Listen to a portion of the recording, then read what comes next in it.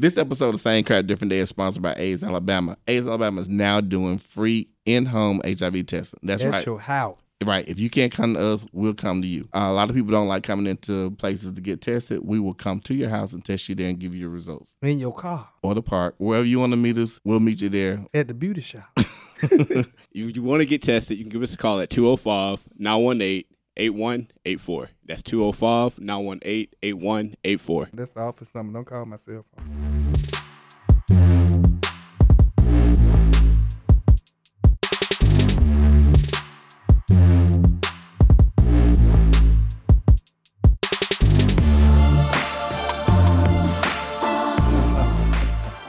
Okay, so welcome to another episode of Same Crap Different Day. I'm your host Tony, and in the studio today we have a special guest, Mr. Reverend Dr. Dave Barnhart, of where? pastor of St. Junia United Methodist Church, also a member of Faith in Action, Alabama. Yeah, so we're gonna talk a little bit more about Dave and the stuff that he does a little bit later. I also got my other partners in crime with me. Rashad Hayes. And Derek, as always, praise the Lord. You churchier than the preacher. That's terrible. But look, so today we're gonna talk about I don't know if any of y'all have Hulu, but I love Hulu. I like Netflix, and we've been watching a new series called The Handmaid's Tale. Actually, this is the second year for it, second season, and it's rather fascinating, and it's also scary as shit. That's true. So we all been watching it. Rashad actually watched the whole. I'm Tony told me about it. I couldn't put it down. I think I watched the whole season 1 in about a day. Then I watched season 2 in about 2 days. Now I'm ready for July 4th because that's another episode coming on. So. I hope they bring it out on the 4th. Yeah. I already looked it up. Okay. So The Handmaid's Tale is really interesting. I'm going to let y'all know this is going to be some spoilers. So if you hadn't watched it, we go all the way up to the last episode of season 2 that we saw. This is full of spoilers. I'm going to say that now. So if you haven't seen Handmaid's Tale, don't listen to this if you don't like spoilers. I'm telling you now, it's full of spoilers. But you're still going to like it if you listen. Even if you listen to the spoilers, you're still going to like it. So with that, we're going to get started. Dave, you want to tell us a little bit? Just give us an overview of what it's about. Oh, The Handmaid's Tale? Yeah. So I remember reading this back when I was in grad school, and I loved the book, so I was excited to see that they were coming out with a series.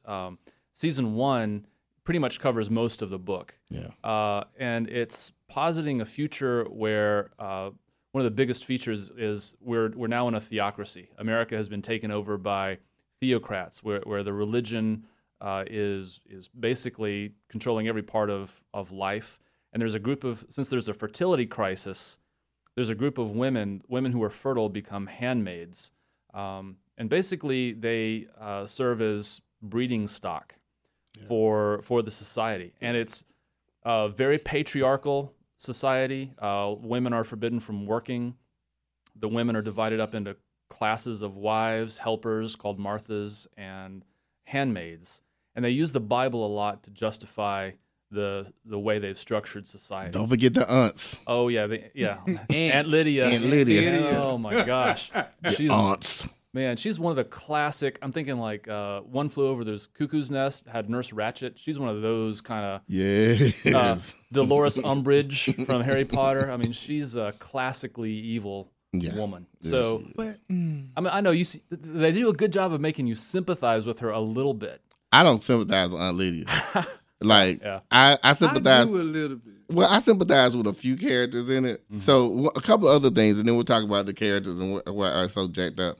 But like, the other thing that happened is they were actually able to take over the United States by blowing up the Supreme Court. They slaughtered the members of Congress and they killed the president.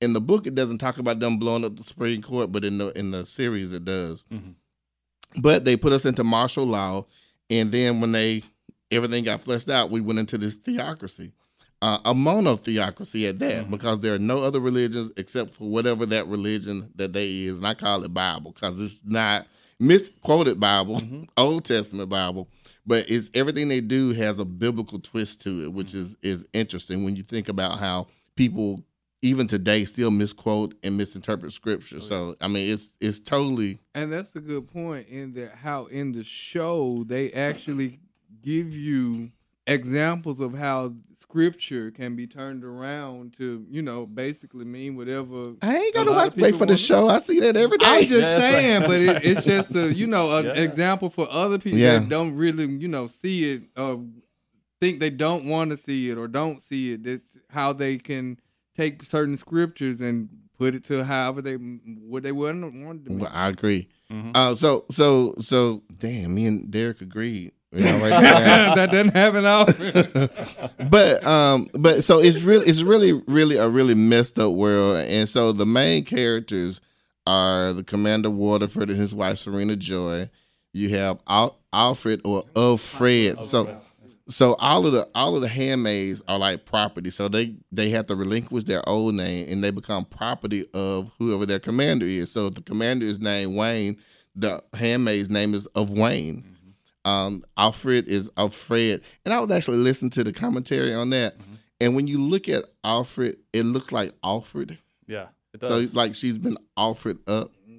And then also of red, all of the handmaids wore those red dowdy gowns, which is, a lot of symbolism in that. There is.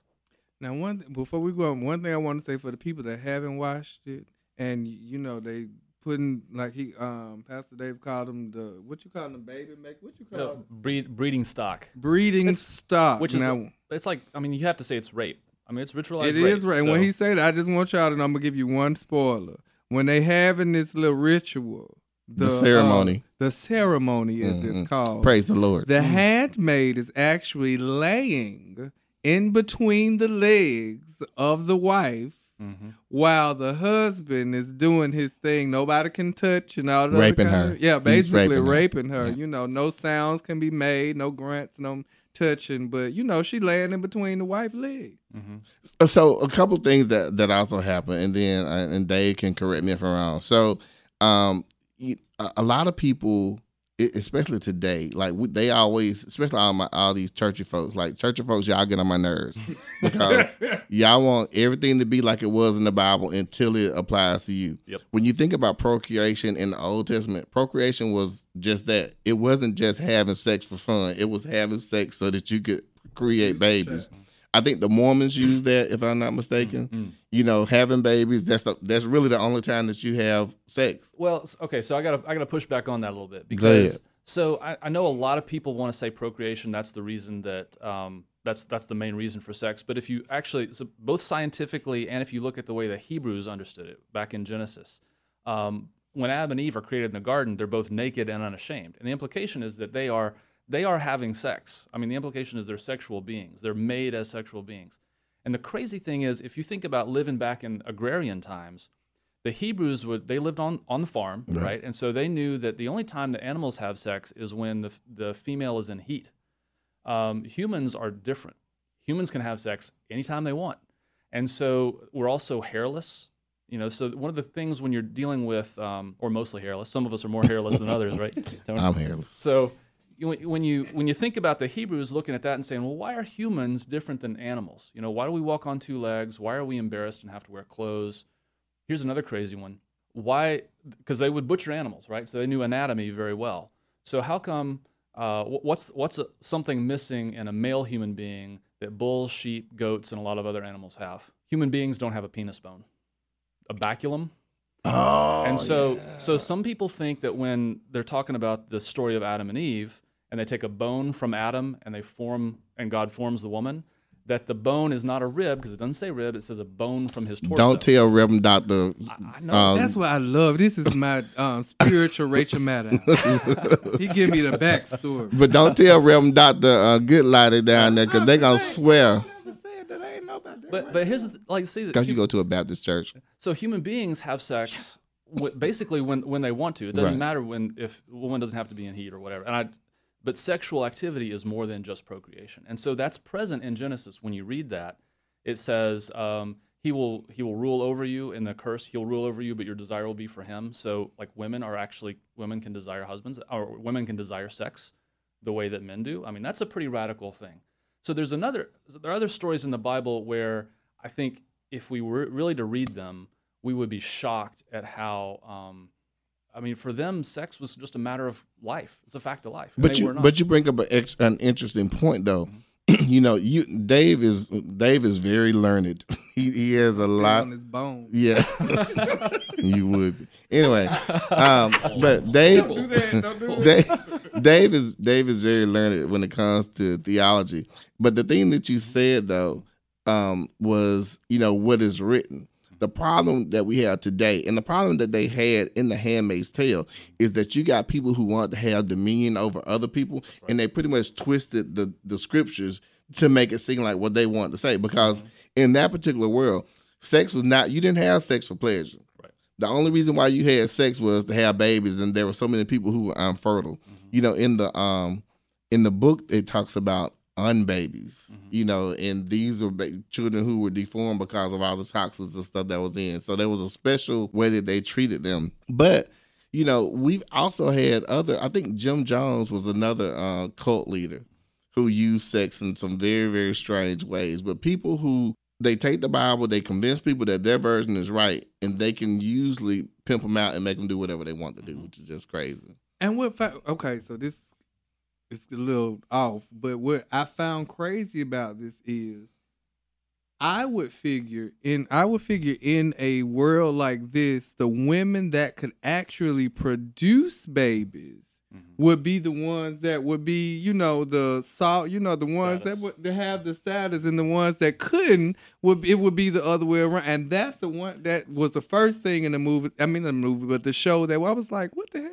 Like, but okay, so you mentioned the fact that they lived in a theocracy, and I add a monotheocracy. I would beg to add another one. They live in a plutocratic monotheocracy, meaning that it was about wealth. So the women who could have the kids, they weren't wealthy. And there was another thing about the handmaids that hasn't been brought out in the show, that was brought out in the book. So in the book, they went through all the records.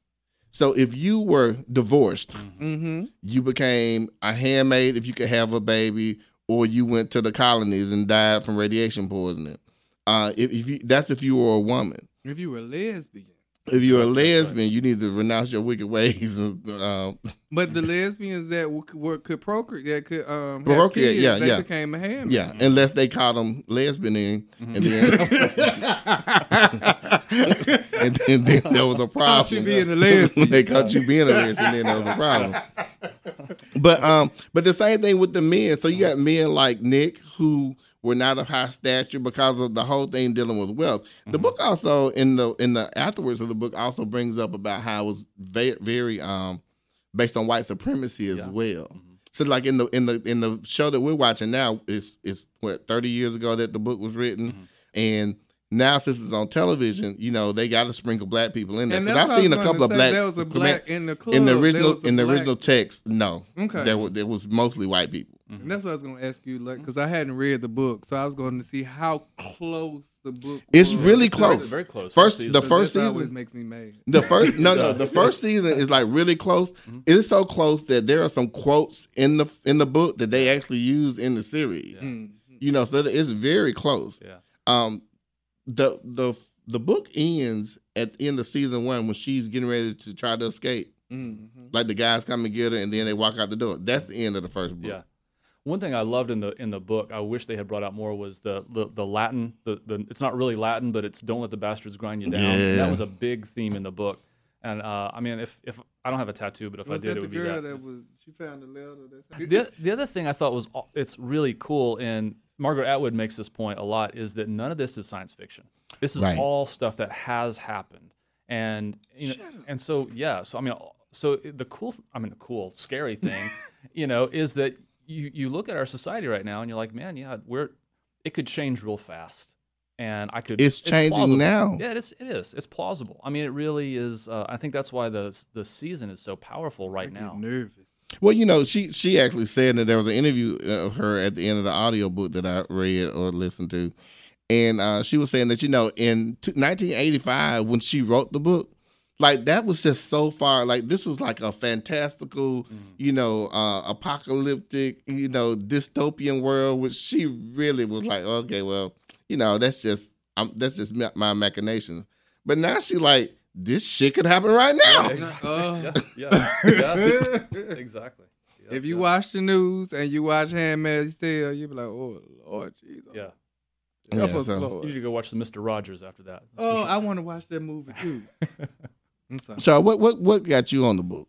Like you couldn't put it down. I think what got me on the show is it reminded me of slavery. That was the biggest thing. Like I was gonna bring that up later. Something we already went through, and so it's just like instead of handmaids, I think about the slave mothers, or the enslaved women that had to have sex to procreate. Not procreate, but just to produce that healthier or the stronger race or a stronger slave. And that's the only thing I kept getting in my head. I'm like, yo, this I've seen this before. Yeah. And so I think that's the thing that really got me. And then also what got me too is just being a man and just watching that and just made me just appreciate women even more, because it just showed me, it was like a reflection for me, like, man, we treat women bad. They can do so much great things, but yet we only see them for sex, cooking, cleaning, and that's how we see them. And sadly, that's how we still treat women now.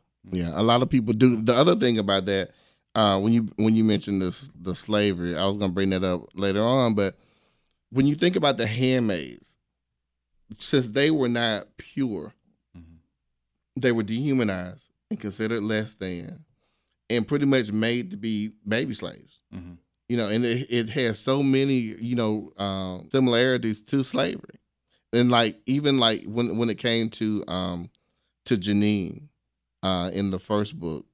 I mean, in the first season, in the book, Janine had 2 miscarriages or unbabies, and when she gave birth to that second baby, that was her ticket. Once she got that, she had never had to worry about going back to the colonies. That was like her liberation card. But it's that baby. There was a couple of differences in the book, in the series. Yeah. But it was very reminiscent of slavery in a lot of ways. One of the things in the second season, when they bring in the neonatologist, who's a Martha, and it's like she's now been reduced to the help, and the fact that she is a black woman, I mean they're consciously doing this, right? Yeah. She's the top premier neonatologist, and they need her. So they bring her in, and you can see the pain that she has. Like, this is part of her identity. When she gets that stethoscope and she puts it around her neck, it's like, oh, that's, like you were saying, human being, you with hopes and dreams and genius, who is not valued for the richness of who she is. Yeah. And I just that was one, to me, one of the most powerful parts of that whole season.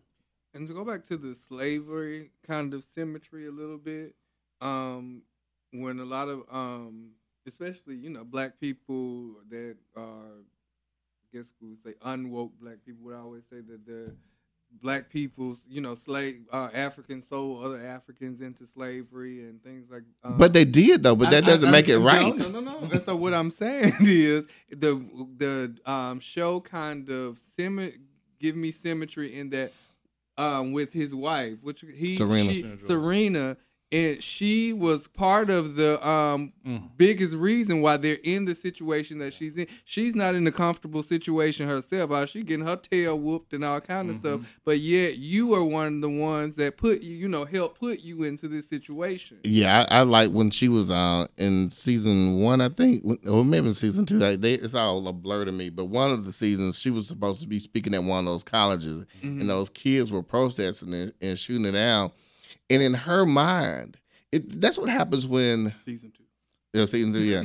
But that's what happens when you become too caught up on the religion and not the spirituality of the religion. Because she was so caught up on being right, being holy, being chaste, being the perfect wife, to these Gileadians, and she sold her sisters into slavery. Yeah. But then she woke up one day and realized, hey, I'm in this too. But now she's so far deep into it. Yeah. And that's how I feel like some of the other characters, I'm now I kind of have no choice. Yeah. this is what they got. I don't know how I'm gonna get out. The other people that try to get out here, they did.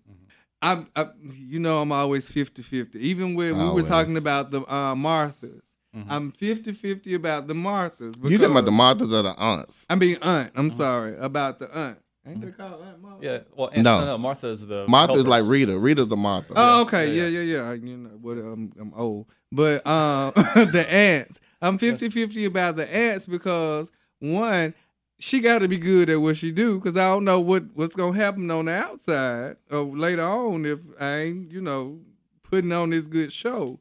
But there's little soft parts and little soft But in all, we got to play our part and do what we got to do because I might be getting what you get. Okay, so we're gonna take a small break and then we're gonna come back and we're gonna talk about the aunts. And I'm gonna tell you why. And you are the diametrical difference between me and you is the fact that I am almost like a literalist and you infer a lot of stuff. And I'm gonna tell you why. We're gonna back up. We're gonna talk about the aunts when we come back from this first break. So I can get a reference on time. But we'll see you back after the break.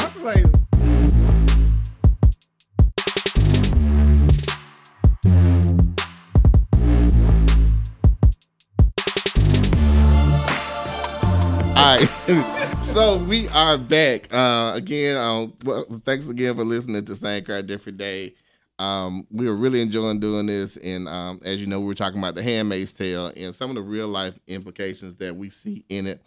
We're gonna talk a little bit more about the characters, and then we'll move on to some other hot topics a little bit later. So, Derek, before we left for the break, Derek was talking about how he kind of had a soft spot kind of for the aunts. I ain't say I had a soft spot now. You said you was 50-50. That ain't what I said. I see both sides of the coin. Those are some evil bitches. But I got to be because I don't know what's going to be done with me behind the scenes. And I will say, though, one part with Aunt Lydia, when she's talking about being the godmother to the child, that kind of hit me a little bit.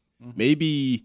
although she does the things she does, she still sympathizes with these women. Okay, so here's my thoughts on the aunts, and there's nothing written in the book or the thing. So I don't know I don't think they even mentioned them in the series, but in the book they mentioned true believers. So don't you remember, like in the beginning when Alfred and Evelyn was walking, and in Alfred's mind she was like, "Well, can I trust this bitch?" Or she's really quiet, she kind of pious, and She said, and I think she may have said in the series, she may be a true believer. So there are people who really have drunk the Kool-Aid, who really think that that's right. That's what I think about Aunt Lydia. I think Aunt Lydia is a true believer, and she believes in everything in her heart that what she's doing is right, and the Lord wants her to do it. That's why I don't have any sympathy for her. Like, I really want somebody to cut her tongue out. But in order for her to hold her position, No. If she's a true believer, she's gonna hold her. But I hadn't seen her do anything yet that I think that she regrets. Let me say that. I haven't seen her do anything yet that she's like, well, maybe I shouldn't have did that. Everything she does, this bitch is like, well, you tried to run away, having to hit them legs. No, wait a minute. It was one scenario. Somebody did something, and I'm sorry. It was one scenario. Somebody. Let me think about what it was. I'm gonna come back to it. Dave, what do you think? Well, I mean, I think the places we see the internalized depression are people like the wives, and that's really where you see that.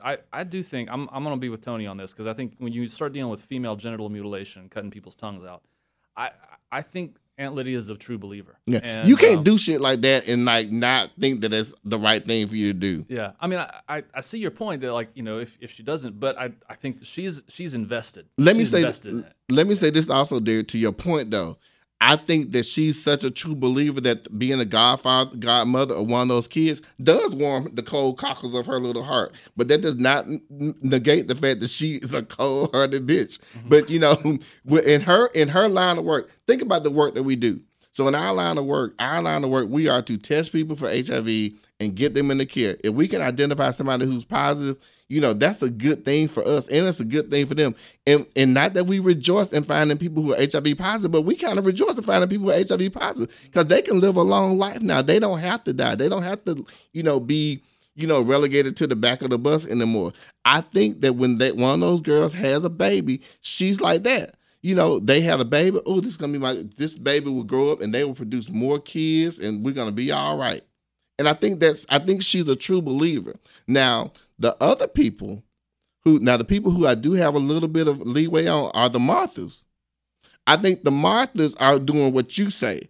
I think the Marthas like, okay, I got to treat this handmaid like shit. I got to do what this bitch saying, what he says, and I want to do it. But I might throw her a piece of cheese. They're like the housemaid. They're the maids, yeah. I might throw her a piece of cheese. I might throw her a piece of bread. There's a part in the book in which the conditions that these women lived in were like really sub-slavery. Like I other than the beatings, and they probably got beatings too. Like it was just as bad as slavery. But there's a part in the book in which she's having her little tryst with Commander Waterford, and they had taken them to the baby, the woman who had the baby. They had taken them over there, and they had bread and butter.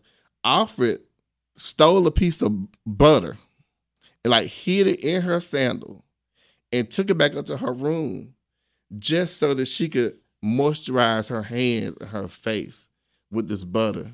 She said, I smell like old cheese afterwards. But, she did it because they didn't have those types of luxuries. The Marthas would, slyly give them little stuff like that every now and then just to make sure that they weren't living in total chaos. But the Marthas are the ones who some of them may be true believers, but those aunts are especially kind of stupid. I still got to push back on that though. 'Cause even with the aunts though, it was encouraging people to get pregnant, and as soon as they got pregnant, they treat them with love or respect. Oh, you don't have to do this. We want to make sure you good. So it's like in a sense, imagine when all the women got pregnant at once.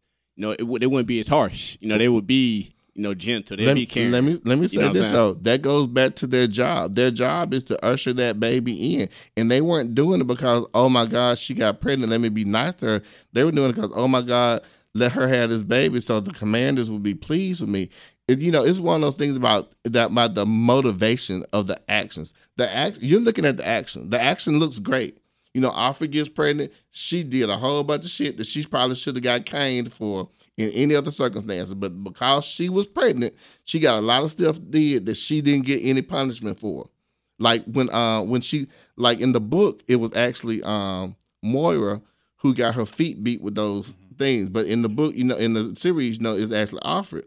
But if she had been pregnant and done that, there wouldn't have been any punishment. And they're not doing it out of the goodness of their heart. They're doing it because I don't need to put any undue stress and trauma on this woman while she's pregnant. And that's why I say that there's a little bit of difference in. That reminds me when Alfred did something and Aunt Lydia went and branded the woman. I can't remember when that happened. Yeah. So they brought him in and they punished other people for her behavior, and that was. You remember when she burned the lady's arm? So I'm with y'all. And again, I see y'all and I feel you. But for me, the Aunt Lydia comes to. She's like the store manager. You have a district manager, you got the store manager, and you got the employees. There are things that the district manager want the store manager to do and to implement that they're not really good and comfortable with.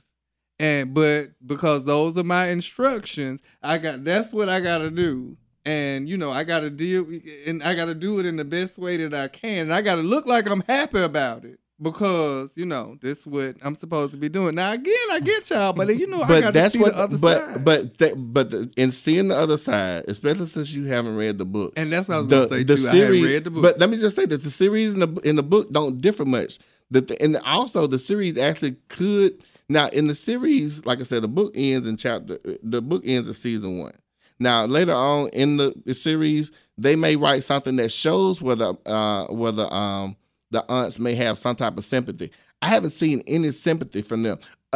Now, the Marthas, Rita has been sympathetic towards Alfred, and we have seen that. So, again, the Marthas are the store managers that you're talking about. I don't want to do this shit, but I got to do it, otherwise we're going to be in trouble. The aunts are like, hey, the Lord giveth, the Lord taketh away. See, but I think one thing we're forgetting about is that the Marthas actually see what the handmaids are going through on a daily basis when they send them in the house. So if you see her getting this treatment, of course you're going to feel a little sympathized with it. The aunts, they handling their business on the outside. They don't see what goes on inside the house. No, good and well what goes on. I mean, but they turn the other way. And then on top of that, so let's think about when the handmaids, when they refused to stone, what was her name? Janine, when they refused to stone her and they dropped it, and how we said we had consequences, and they always about to feel like they got hung or about to get hung or however you want to say it. And at that moment, Aunt Lydia could have killed everybody. You know what I'm saying? Imagine if the aunts all got together and said, "Oh, we ain't doing this no more." They would have been in the same situations. The handmaids of Martha would probably upgrade to that position. They would have did the same thing. I think it's all about power. I'm gonna push back on you one more time on that. Let's get it.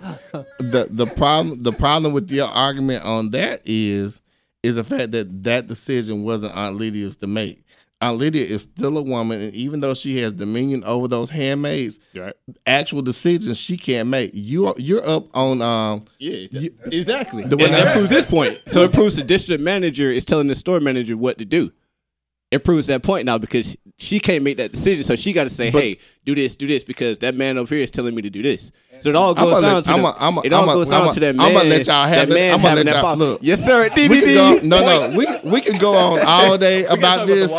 Yeah, we could go on all day about this, but neither one of you can point to an instance of sympathy or empathy from either of those. It's about survival. But when they were going to survive, your point, when they were going to stone Miss Lady and they wasn't throwing them stones, Auntie was looking up at that little thing like, "Oh Lord, what they gonna do to me?" Right. That's what I got. She was looking up like, "What they gonna do to me?" And she still gave no damn about those women. This is about what's gonna happen to me. But I'm just saying. But you're trying. But hold on. But hold on. But you're confusing self-preservation with empathy. You're confusing self-preservation with empathy. Not one thing has she done that was outward. Everything that she's done was inward. They're going to get me if they keep acting up. It wasn't, I feel sorry for them. Let's not beat the shit out of them, or let's not let them get raped every time somebody come on their period. This is all about what's in it for me. And that's a difference. Again, when we talk about intentions, that's the difference between empathy and self-preservation. Everything Aunt Lydia has done has been self-preservation. Now, down the road, they may show us something different, but I ain't seen it yet. Whereas with Rita, we've seen Rita be empathetic. She was empathetic in the book. Okay, so that's enough of that. We get going. Yeah, because y'all keep pushing back with these bad scenario apples and oranges. But the one thing I can say is Pastor Dave, he understand where we were coming from a little bit. He came around a little bit. But go ahead, let's talk about the wives. So the wives are also a special breed. I don't like none of them, though. Well, and I think just because of, we live in 2018 and, beauty sales, like the way they describe Serena in the book is not the Serena that you see on TV. I feel like all of them ugly. Yeah, in the book, Serena is not very easy on that, and she walked with a cane. The rest of the wives ugly except Serena. That's true. Yeah, you're right. They're hard to look at. Sorry to the people that look like the other women. Sorry. But yeah, so they don't look like that, and they all a little, hairy. I mean, it was just a bad situation. I didn't say that. Oh my. But so the wives, I wish we could. Y'all really need to watch the Handmaid's Tale because the sex scenes or the ceremony scenes defy explanation. Like they tried to describe it a little while ago, but it's not.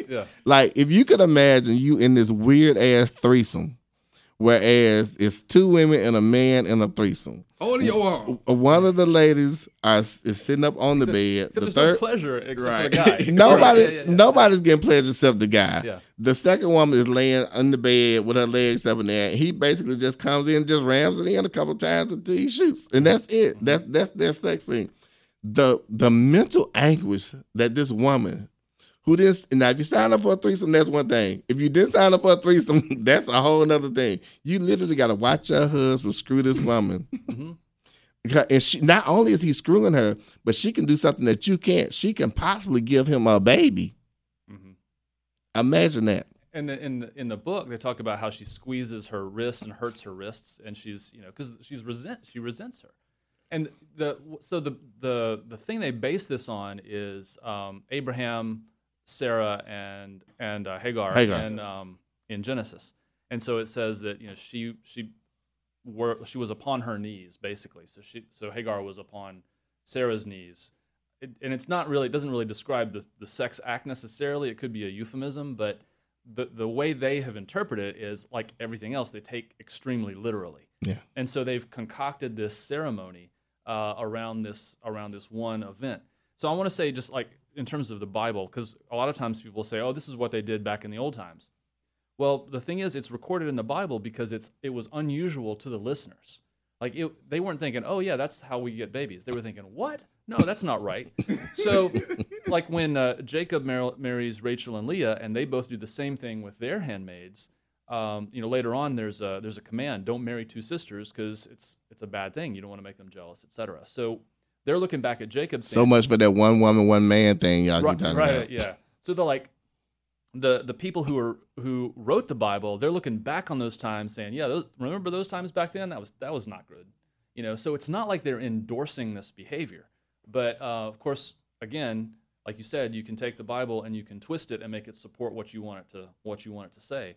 If you don't read it with your brains in your head. I mean, if you check your brains at the door, you can take anything. So I also have to share one of my favorite Bible stories is, and I'm not going to go into do a Bible study right now, but Genesis chapter 38 is a story of Tamar.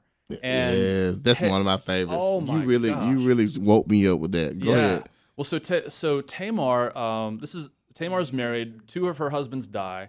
Her father-in-law won't let her remarry. Basically, won't let her get pregnant. She knows that getting pregnant is her only way to get Social Security, right? And so what she does is she disguises herself as a prostitute, seduces her father-in-law, and gets pregnant.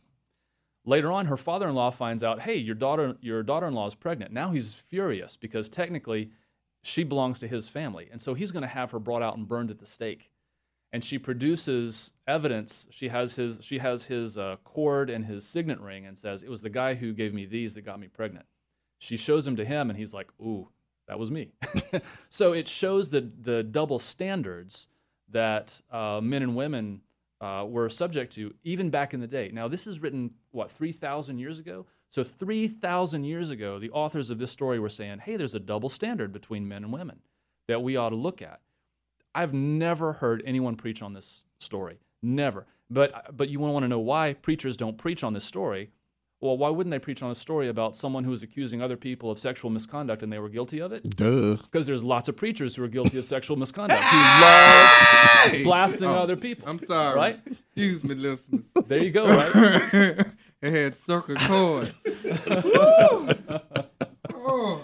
That's why you never hear this story preached. Yeah. And it's why the same folks will get up and condemn gay and lesbian folks, and you know what I'm saying. More dick than shut your mouth. The symmetry in that is you got all the men and the handmaids here going to their secret little club with their prostitutes, and they got this extra women down there that's just for them down there. Those were the pretty women there, not the wives.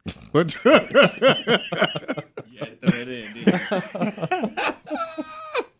all women are beautiful somewhere. But yeah, that, kind of like that right there. I'm all holy and righteous, but when I go in this under, under here, that don't matter. Time for some kink over here, but over here it's all, The rest of them, you got to get shot at the stake. Oh, Lord. I'm sorry, but one of the most moving parts of the whole thing was when they were talking to the little soldier that made it to Canada, and I don't know how he got to the story, but one of the things that just really got to him was he was gay, and he had to, one of the first people that he had to kill was one of his first boyfriends or whatever from college, and he had to keep it to himself and all that kind of stuff, but that just really did something to him, and that did something to me too. I feel something now. Yeah, I bet. Shut up! You don't know the Lord. but the thing about that is, when you look at all these puritanical laws that they have and they live under and they're okay with it. They made their own bread. The Marthas were working asses. They were working their asses off. There was no, let me go and get something. They had to really make their own bread and stuff. The wives though, the wives wore that greenish blue type outfit. The Econo wives were another group that I thought was interesting. So the O'Connell wives is like the girl who married Nick. You know, she's pretty. For y'all that don't know, Nick was like the driver. He was the driver for the actual general. Yeah, but her parents weren't very wealthy, and she considered it lucky to actually be able to marry somebody because everybody wasn't able to marry like that. And when I tell y'all, when y'all see this part, when they get married, they're underage kids, and that made me sick. I couldn't eat no more. You know, just watching that. But the thing is, this happens in today's society on a regular basis, and it continues to happen. So that's gonna wake you up to a lot of things right there. That threw me off. That's people, you know. Well, and people defended Roy Moore the same way. They said, "Oh, well, back in the Bible." So you could see, you could. That's plausible. I mean, to me, you think they turn a blind eye to it's totally plausible. Yeah, and using that Bible. But you know, those are the things that scare me about where we are as a country right now. You know, with this latest and new ongoing attack on Roe versus Wade. I mean, I think that's the first domino. In an epic fall, and we'll talk about. I already had some dominoes. We'll talk about that more during our last segment. But I do want to finish up this segment and talk about. So they kept mentioning the eyes. Did y'all notice that? So anybody could be an eye. An eye is pretty much a spy. My favorite part of, and this is kind of morbid, but my favorite part of the series, because I don't think they didn't do this in the book, was when Emily blew up that building, the Rachel and Leah Center. I mean, can you imagine how much planning that had to take for her to get all the stuff she needed to do? Somebody had to be helping her the whole time. But it kind of did something. I was kind of happy when she blew it up. Yeah. Hey, it's funny that you say that. I was happy when the Mr. Man had a heart attack. Wow. She kicks him when he's down. She says, "Go get help." She says, "It's better if I lie here." That was lie here. And I was finna say that just did something dead. And I was finna say too, like I was happy when she blew it up, but I wasn't happy when the commander he survived, Waterford. When he survived, I was like, damn. See, okay. I was hoping he would have died. So Commander Waterford and Serena for me are two sympathetic characters. Like I have more sympathy for them. I have more sympathy for them than I do the aunts. Hell no. Hell no. Oh, I love this. No. I love this. No, hold on. Wait.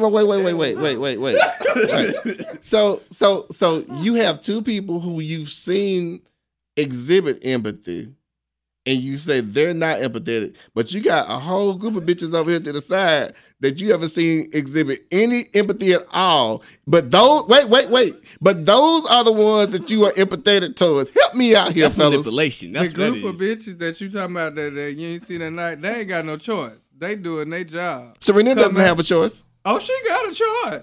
No, she doesn't. She could have left. No, she cannot. When she was in Canada, she could have went. No, we not. Everybody could have left in Canada, but Serena at this point has the same amount of authority as the aunts and every other woman, which is none. Everything she does is predicated on man, and to make sure that you see this when Janine's baby was dying.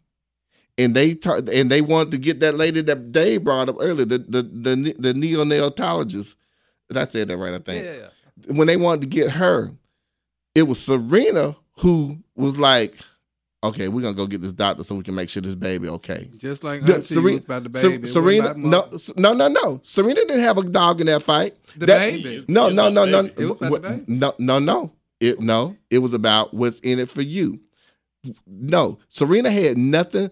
Serena was not going to get anything out of keeping that baby alive. As far as she was concerned, she had no baby. That baby could have died, but she was empathetic. The aunts, on the other hand, their job is predicated on keeping them babies alive. So again, intent and action. Serena had no. What was her motivation for saving that baby? I have no answer. Wait. Okay, I'm asking Dave now. So she was sympathetic because she's hoping for the June appeals to her instincts as a mother. Yeah. She wants to mother the. It was total altruism. She got nothing out. That means she got nothing out of it. She got nothing out of it. She got nothing out. So what would be the aunt's motivation for helping out? They want a lot of babies. They want to see a lot of babies born. Do they get any benefit out of that? I guess because they're the aunts. It's their job. Yeah, it's their job. Yeah, it's their job. So that's what I'm saying. You know, the actions look similar, but at the end of the day, who are you doing it for? Is the important thing. It's like I don't care. It's the truth that she listening or not. I had a boss who used to always help people. I mean, she would help people by giving them money, you know, blah, blah, blah, blah, blah, blah, blah. I like people who help people. I help people a lot too. You will never see me talking about it. Every time she helped somebody, she had to talk about, I did this for this person. I did this for that person. This is the same scenario. Serena didn't get anything for helping that baby. As a matter of fact, she got her ass whooped because when Commander Waterford found out, he whooped her like a baby. That's what I wanted you to see, Rashawn. I know you rejoiced in that. I rejoiced in that a little bit too. However, you know, when you do stuff and it benefits you, you can't say you're doing it out of goodness of your heart, or you're doing it because it benefits you, and that's what the aunts are doing. See, but here's the thing. Here's where I got to push back all the way back. The wives, Serena, whatever, she was still doing it for her own good. So she knew she was helping Alfred. So she because she showed sympathy for Janine's baby, she thinking, okay, Alfred, she's not gonna hurt my baby now. She's gonna take care of my baby now because she sees I have a heart and I'm willing to do this. Manipulation.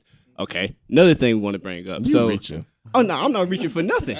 Because here's the reason. If that was the case, then why did she go from being happy or a good person with it to then being a whole nother person? It was like good and evil. 1 minute after she got her ass whooped? I'm just saying in general. Before then. But then another reason too, it's like she knows she needed Alfred. Like when it was like for the orders, when Waterford got blown up. Well, I wish he would have got blown up. But when he got damaged or whatever, and she had to write the whole new rules or the laws or whatever the case may be, she used Alfred. Like so, she was using her for her own purpose, her own good, her own personal agenda. Vendetta. All she wanted was that baby. In that instance, you're right, but that's totally different and unrelated to the baby. So let me take it a little bit further. When it comes to the aunt's job is not to keep keep children alive. The aunt's job is to actually get them pregnant. Once she's got them pregnant and the women have their baby, her job is not done, but her job is not to keep that baby alive. Her job is to get the handmaids pregnant and keep them pregnant and have them deliver a good baby. Now, when it comes to mother Serena, when it comes to wife Serena, she, number one, does things that help her in the moment when she's got to be nice to Alfred or whatever because I need the baby to be healthy. I need you to be happy. These all kind of things. I'm going to do that. But then when I get mad or, I just really don't care no more, then boom, I just don't care no more. And husband got to come and kind of save you a little bit. So that's why I don't respect her at all because she used the whole situation to her advantage. But everybody's using situations to their advantage. But what I'm telling you is you keep mixing metaphors. The stuff that she did for Janine's baby had nothing to do with the other stuff that you're talking about. And also you were categorically and totally incorrect about the jobs of the aunts. That is part of that. Their job is to indoctrinate those women into the way that society works. It is to help them become good handmaids so they can get pregnant. And their job is to keep those babies alive. That's their job description. I don't know about. That's their job. That's their job description. I just got one name I want to say. What about Hannah? How she made, when they pulled up to the house and Alfred couldn't get out the car to go see her daughter, but she intentionally sat on the porch so she can look out that window. So this is your person you got empathy for. I'm not saying no, but hold on, wait. I'm saying, wait. Let me say this. You talk. I'm saying in general. What I think they do that's brilliant is just like in Game of Thrones and what's the other Orange is the New Black. You got someone who you think is a bad guy, and but then the writers will bring you in so you have a little bit of sympathy for them. And so I'll oh yes, well maybe Serena's not a bad person. They're working together on this project. Maybe there's hope. and then you get to the point and you're like, no, she's still wicked. Let me see this. Y'all are thinking that I'm talking in absolutes. I'm not talking. I'm talking about no specific instance. Serena is a bitch, just like the aunts. I'm not saying that she's not an evil bitch. Yeah. Like she is an evil, Bruce Ryan bitch, just like everybody else. I'm not saying that she's not. What I'm saying is that in some of her actions, she actually exhibits empathy, where I don't see any with the aunts. All of them are evil. All of them are evil as the day is long. I'm not saying that they're not evil, but what I'm saying is when you look at the motivations for their actions, there are some actions that Serena does that are not about Serena. Everything I've seen those aunts do are about them. A lot of the actions that the Marthas do are not about them, but everything those aunts do is about them. Can I say also, I think it's important, like, one of the things I love about this is you got a bad guy, you don't just see them as a comic book bad guy, that you should have some sympathy for them, because in real life, the bad guys make some convincing arguments sometimes. Yeah. They're like, oh, well, maybe that sounds reasonable. Oh, that happened to them. And like, no, that's bad. You know, Right. it's like, why are we putting children in cages? Well, they shouldn't. I mean, they come up with rationalizations. People come up with ideas that sound plausible, or you may think, oh, well, maybe this person isn't entirely bad, and they're not. They're not 100% bad, but it's like, yeah, you can have someone who's just, generally a good person, and they can still do terrible, terrible things. So I just have a question. In the book, and maybe this is why we're having a total disconnect. In the book, does it give you some extra scenarios or extra backstories or whatever about the aunt? No, because in the book, it's written mostly from June's perspective. Yeah. And I thought it's interesting because I think I see this trend in a lot of television dramas, like Orange is the New Black. You'll start off and you'll say, oh, these are the good guys and these are the bad guys. And then it'll give you some backstory and you're like, oh, that's how that person got to be that way, which I think is great. I think it's helpful to humanize the bad guys. It's just that we don't need to get to a place where we say, oh, well, they're evil. They need to die. Yeah. Because I need some more backstory on the aunts. I can say that. But the thing I'm telling y'all is when it comes to aunts, the book ended in season 1. Now, the way that they're writing with Margaret Atwood's blessing, they may show something like say the next episode. Let's just say they show Aunt Lydia's backstory. I would love to see that. Yeah, I would love to see her backstory. If they showed her backstory, if they show that woman's backstory, it's gonna be tragic, and it may inform the things that she's doing right now. It may see, okay, well, she's doing this because she needs to survive herself, and this is the way that she shows empathy. All I'm saying right now is she has not shown it yet. She may show it down the road, but to me, she hasn't shown it yet. That's all I'm trying to say. And all I'm trying to say is Serena is a bitch, and her I agree. She don't know the Lord. The Lord she knows. Okay, is we're not about to the go. right one. We'll catch y'all after the break. And that's it. Bye.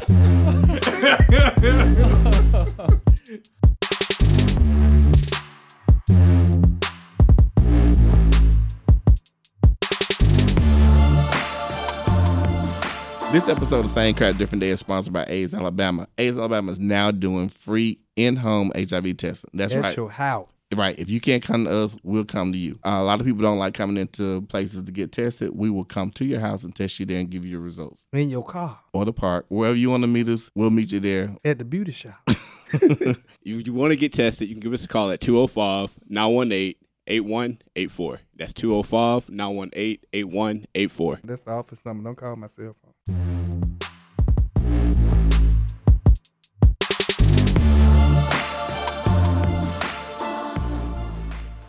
Okay, so we are back. We back. So that was a rather lively conversation. My pressure still up. So that was fantasy. That was fiction. So let's talk about the real world.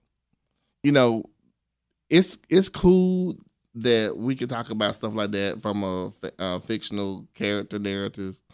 But, you know, when we move back over into the real world, like we are actually living in a country where a significant amount of the people who live here thinks it's okay to separate babies from their parents because they're not legal citizens. We've had an immigration policy since, I'm about to cut that out. We've had an immigration policy since 1620. 1620. People look like this is not their land. They came here just like everybody else. We were dragged here. Now all of a sudden, it's okay to take pilgrims and take their kids from them and lock the kids in cages like animals, with the possibility of them never being reunited with their parents again. We have a problem. Yeah. Well, the other thing that kind of blows me away about this, so we already do this in mass incarceration, where you take someone who's poor, you put them in jail, and you make a bail so high that they can't pay it, so that they'll plead guilty. Then they get out of jail because they pled guilty to the charge. You get out of jail sooner if you plead guilty than if you wait for your court date. So we're doing the same thing with these immigrant folks, only we're stealing their children away. So you steal their children away and say, well, you can get your child back if you plead guilty. And then they plead guilty, they're deported, and they still don't get their child back. And they're running separate deportation proceedings for the children. You got 3-year-olds in a courtroom and by themselves, and the judge, saying to these children, do you know what a lawyer is? I mean, that blows my mind. It's so absurd. If it were not so evil, it would be funny, because it is so crazy. So, and this is where, one of the reasons why I was pushing back on y'all so far, because I was going to make an analogy, is that Kristen Nielsen, our director of Homeland Security, she is an aunt. Yeah. She is an aunt. For you to be a woman and you think it's okay for you to take these kids away from their parents, you're not doing it just because you're worried about what the president says. You're doing it because you enjoy that shit and something's fucked up wrong with you. Are you doing it because the president told you to do it? But how many people have stepped down? But hold on, that's a job. Yeah, but no one's going to get a shot for refusing an order. No one's going to get right. Nobody's going to shoot her for saying no.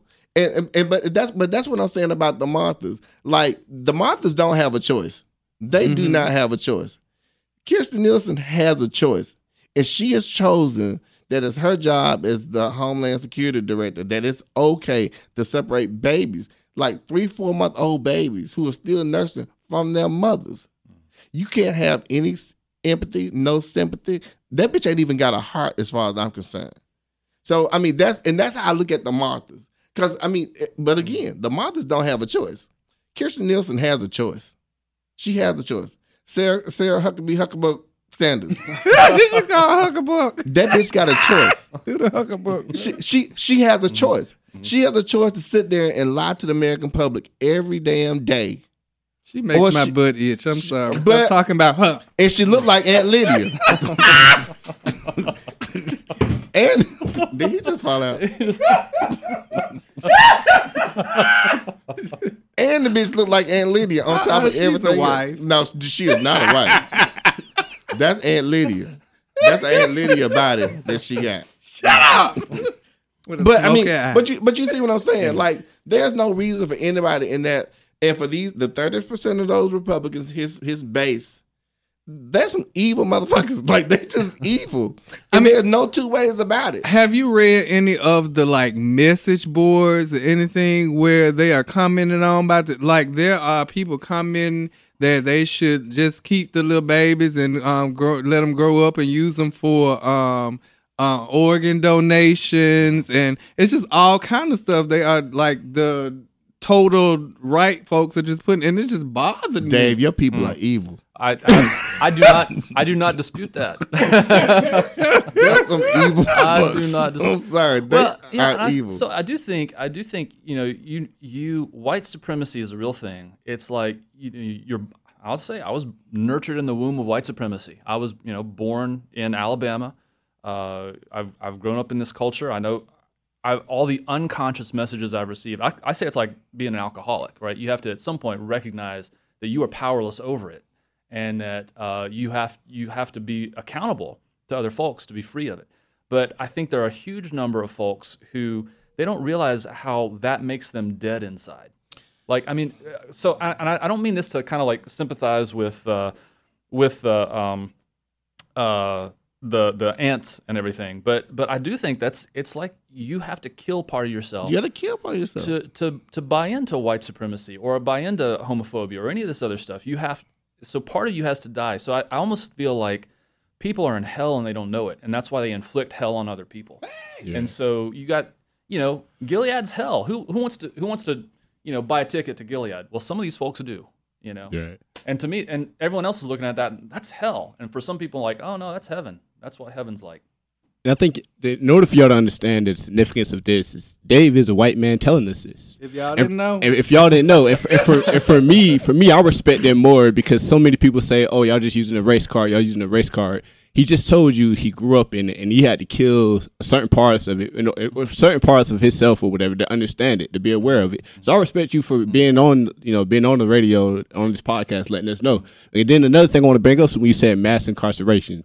That's something, I never thought about it that way. So now that I think about it, you take these young, poverty-stricken individuals, you put them in jail, you make them bail out. But what about those kids that are left behind? Exactly. And now they don't have that father figure. They don't have that big brother, little sister, big brother, whatever the case may be. They don't have that, and they repeat the cycle. Yeah. Let me say this, Rashad, you bring up a good point.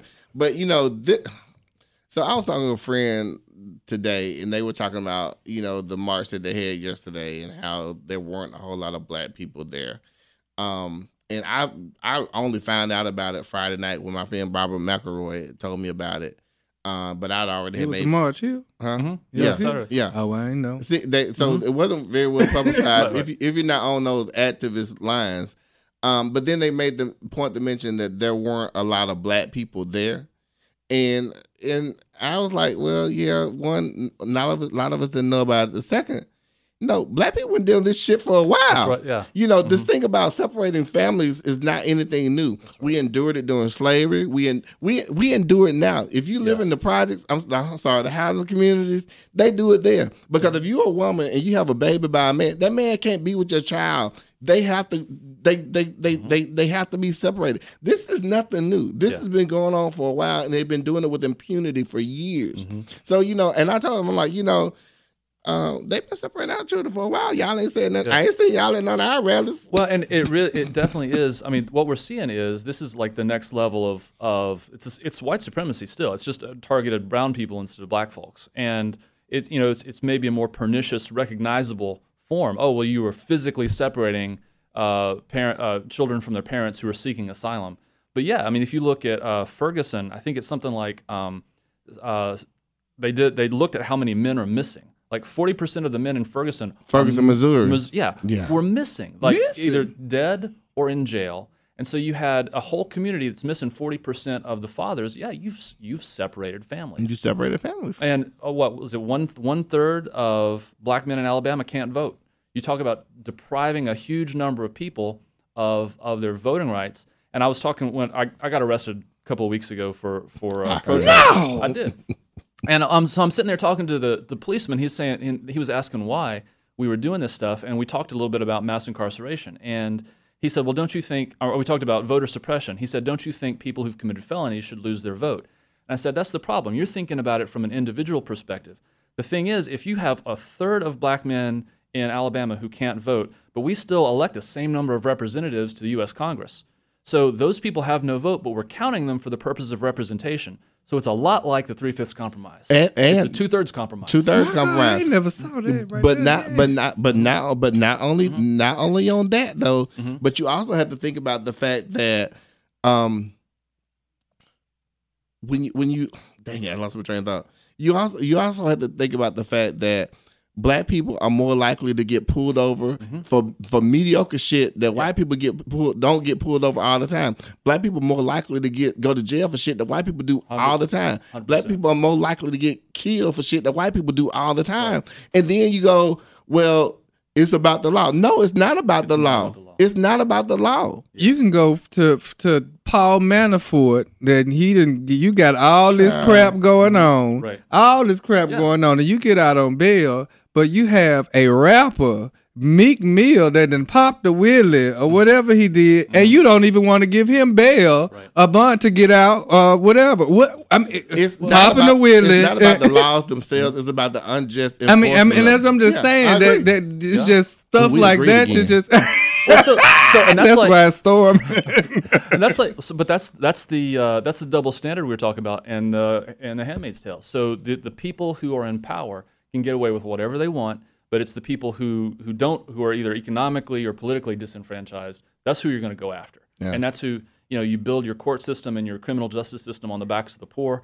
There, you're building your whole economy on the backs of these women who are being ritually raped. Yeah, that's what it boils down to. And I've had some white friends who are not as woke as you are. And on my Facebook posts, and I said, well, white people are, well, not all of us are. It's enough of y'all to where I can say it's all of y'all shit. And y'all don't say nothing about it. Don't do that. Because they're going to say the black folks hood and steal. No. But some black people are hood and steal. But not all of them. I think that when they make generalized statements, I think the people who are guilty of whatever the generalized statement is called for get a little bit out of shape. Mm-hmm. I can say, it's like my new thing with the white gays. Not all white gays are messed up and racist, but it's a significant number of them motherfuckers around here who might as well be Klansmen. Yeah, well, part of that is being secure in who you are. Yeah. Because if someone says something about like preachers, like, and I'm a preacher, so it's not preachers all lie. Dave, I tell you, preachers ain't shit. I'm not gonna go, well, not all preachers, because in fact I'm gonna say, yeah, quite a few of them are. All lives matter. But I think but when someone does that, they're revealing their own insecurity. Yeah, it's I totally agree. Guilty dog barks loudest. And barks first. Yeah. Mm-hmm. And barks first. But yes, go ahead, Derek. Sadly, I agree. That's 3. We might be living in the show, and it's a sign of the end times. Yeah, it might be Gilead when we walk outside. Oh, Jesus! If I hear some little So I do want to say this, though. I really want y'all, the listeners, to take this time to listen with an open mind. Like, use it as an opportunity to change how you see things. Because if you just listen to it, this episode, you wasted our time, or wasted your time as well. Because you're gonna find yourself in the same cycle. These are real life situations. Yeah, we talked about the Handmaid's Tales, but this is what's been going on for years, and it's gonna continue to go. It's gonna continue to happen because we're not smart enough to pay attention to what's right in front of us. We have 4 educated men in the room right now. It's giving you words that it's explaining to you in ways that you can see it.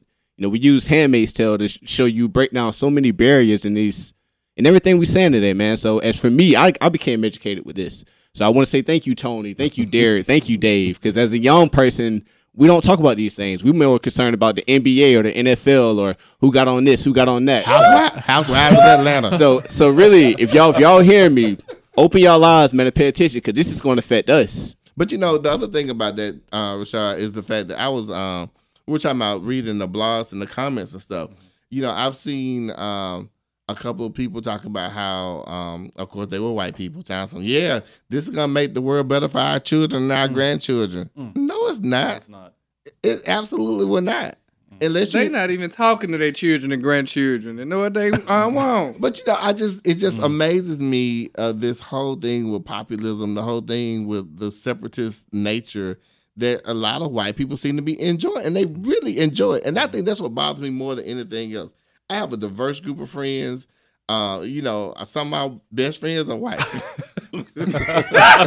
I love it. But seriously, I have a very diverse group of friends. And when you look at the issues that we're presented with daily, whether we're taking our emphasis from the Handmaid's Tale or just watching the news, there are so many things that we've been dealing with for years and years and years and years, and they continue to happen. Why are we still talking about racism in 2018? Why are we still talking about women's rights? And do y'all realize that we still have not ratified the Equal Rights Amendment? Right. We're waiting on one more state. Like we, as a country who spends this time going around to other countries telling them that what they doing is fucked up. We still don't have a Equal Rights Amendment on the books for women. Mm-hmm. This is who we are. But we love going and telling everybody else that this is wrong, and this is wrong. It's a little bit hypocritical. Yeah.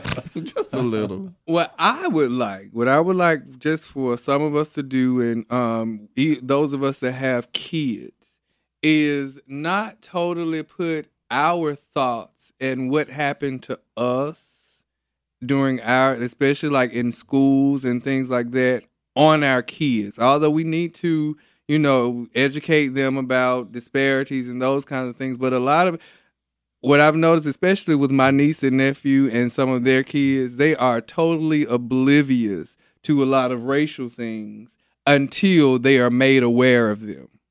And our kids don't grow up to start having problems until we start pointing things out.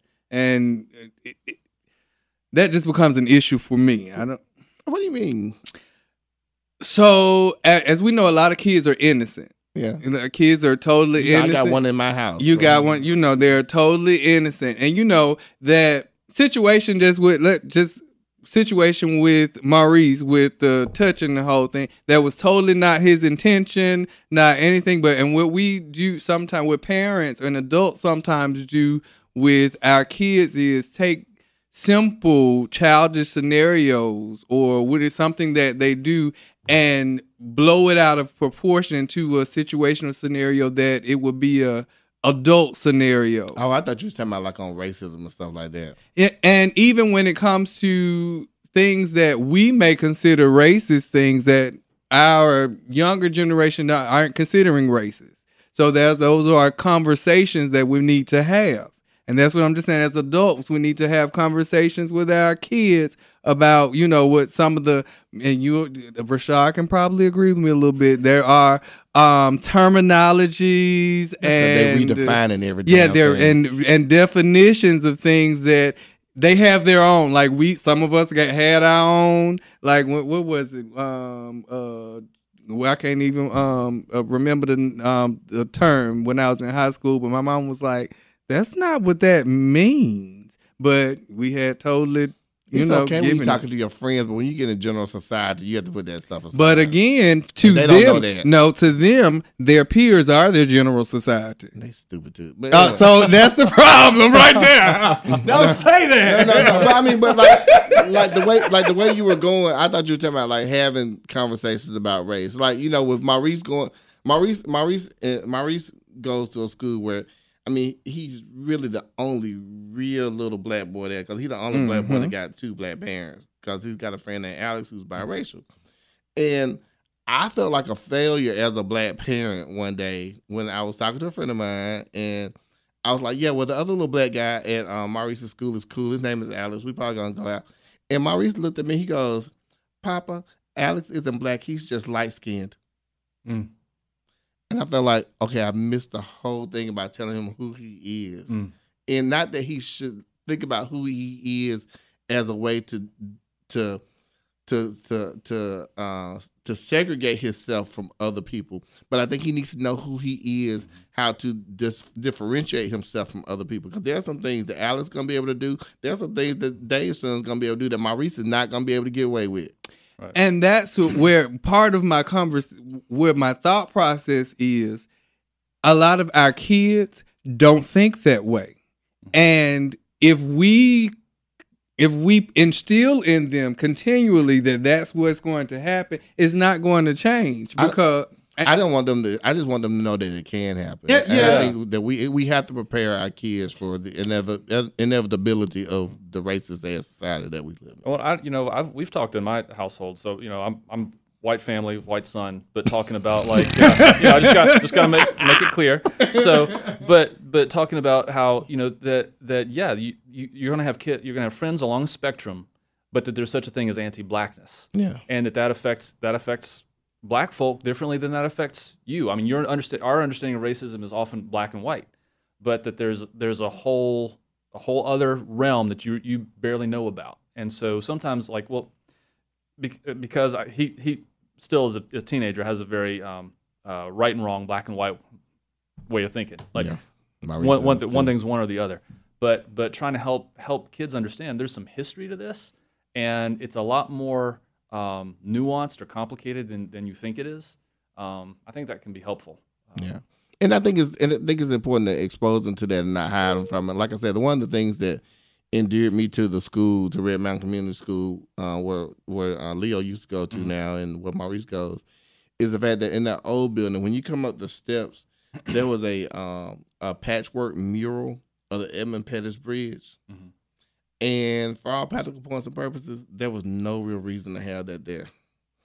Mm-hmm. I mean, it really wasn't. I mean, when you think about the African American population of the school, there was really no reason. But black schools ain't got nothing. well, they really didn't need to have. There wasn't a real urgent. There was an urgent need, but there wasn't a reason. Being we live in Alabama, where you would think a bunch of white people would have that up. You know, it's things that they don't want to talk about because it's a dark part in their and our collective histories. But they had it there to remind those little white kids and the few black kids that go there that we all in this shit together. That's and right. we don't need to have this happen again. Yeah. You know, I think a lot of times, and I get nervous when people talk about not talking about racism and not talking about, you know, the past and things they have to know. They have to know, because at the end of the day, whether it's race, whether it's body size, whether it's hair color, we are always trying to find a way to separate ourselves. It's like we had that conversation about the school uniforms and why I hate school uniforms. That, you know, whether you're saying that you put kids in uniforms because the poor kids can all look like the rich kids. Now, the poor kids' uniforms going to be dirty. So you got the dirty uniforms versus the clean uniforms. There's always going to be something. You just have to teach people that it's okay to be different and it's okay to be kind. Because at the end of the day, without kindness, we have nothing. Mm-hmm. Anyway. That's a good sermon. Yeah. I know, right? Stop it, Dave. I'm going to use that. Oh, you can use it. You can use it. And I will say, even with me, I never realized my skin color till I started getting pulled over, till I started realizing different things. Like, I don't identify as, I'm black. I identify as me being a human being that's capable of doing whatever I need to do. Mm-hmm. But I think when things started happening, I started telling my younger siblings, hey, because of your skin color, this may happen. This is how you react to that. Or this is how you prepare yourself for it. Because I can only imagine if I would have been a little hothead to one of the police officers that pulled me over for a tail light. They said it was out, but when I got out of my car, my light was on. You know, what would have happened to me? What would have happened to me if I would have, when I got pulled over for a simple little stop, simply because I didn't use my signal to turn in the stop sign when I know majority of y'all do it all the time and not use y'all signal. What would have happened to me if I would have fought back, if I would have said, no, you can't search my car? So it's just like those things where I try to tell my brothers, my little sisters, either any younger person of me, and not even just black people, just people in general. There's going to be some things that's going to happen to you because of what you look like. Yeah. You know, women, you're going to get treated differently because you're a woman. You know, if we got the same job and I'm a man and you're a woman, you can have a better degree. Because I'm a man, I'm going to get it. Yeah.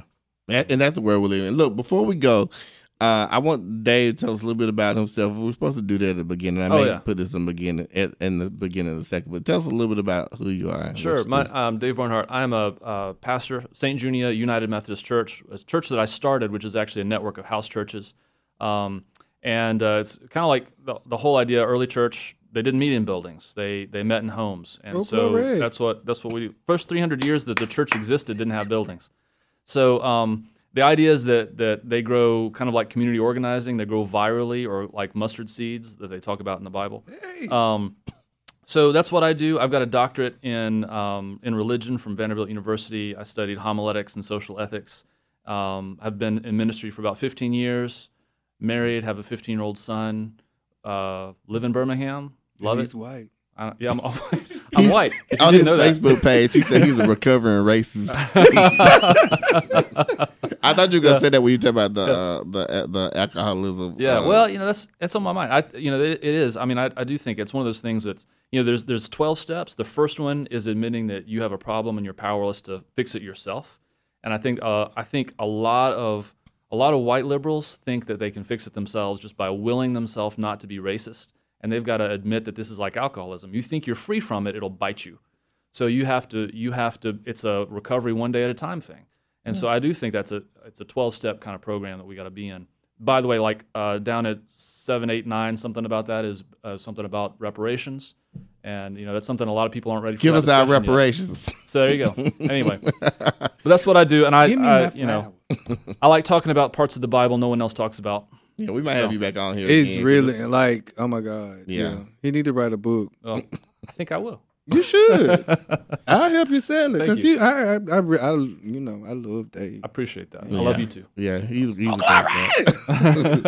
Well, look, that wraps up this episode of Same Crap, Different Day. Be sure to like us, review us, let your friends know about us. We're on all the major platforms, SoundCloud, iTunes, you name it, we're there. All you gotta do is search Same Crowd, Different Day. Fellas, any closing word? I already know what yours is. Any closing words before we go? No, because Ireland still ain't send me no message. Whoever is listening in Ireland, please send Eric a message. Because I want to say hey. I was just going to say shout out to California. Y'all been listening to us every week, every time we do this. So shout out to you and hope y'all have a great week. I had forgot. I go ahead. You can't be good. Be good at it. All right, we're out. All right, thanks, Jay.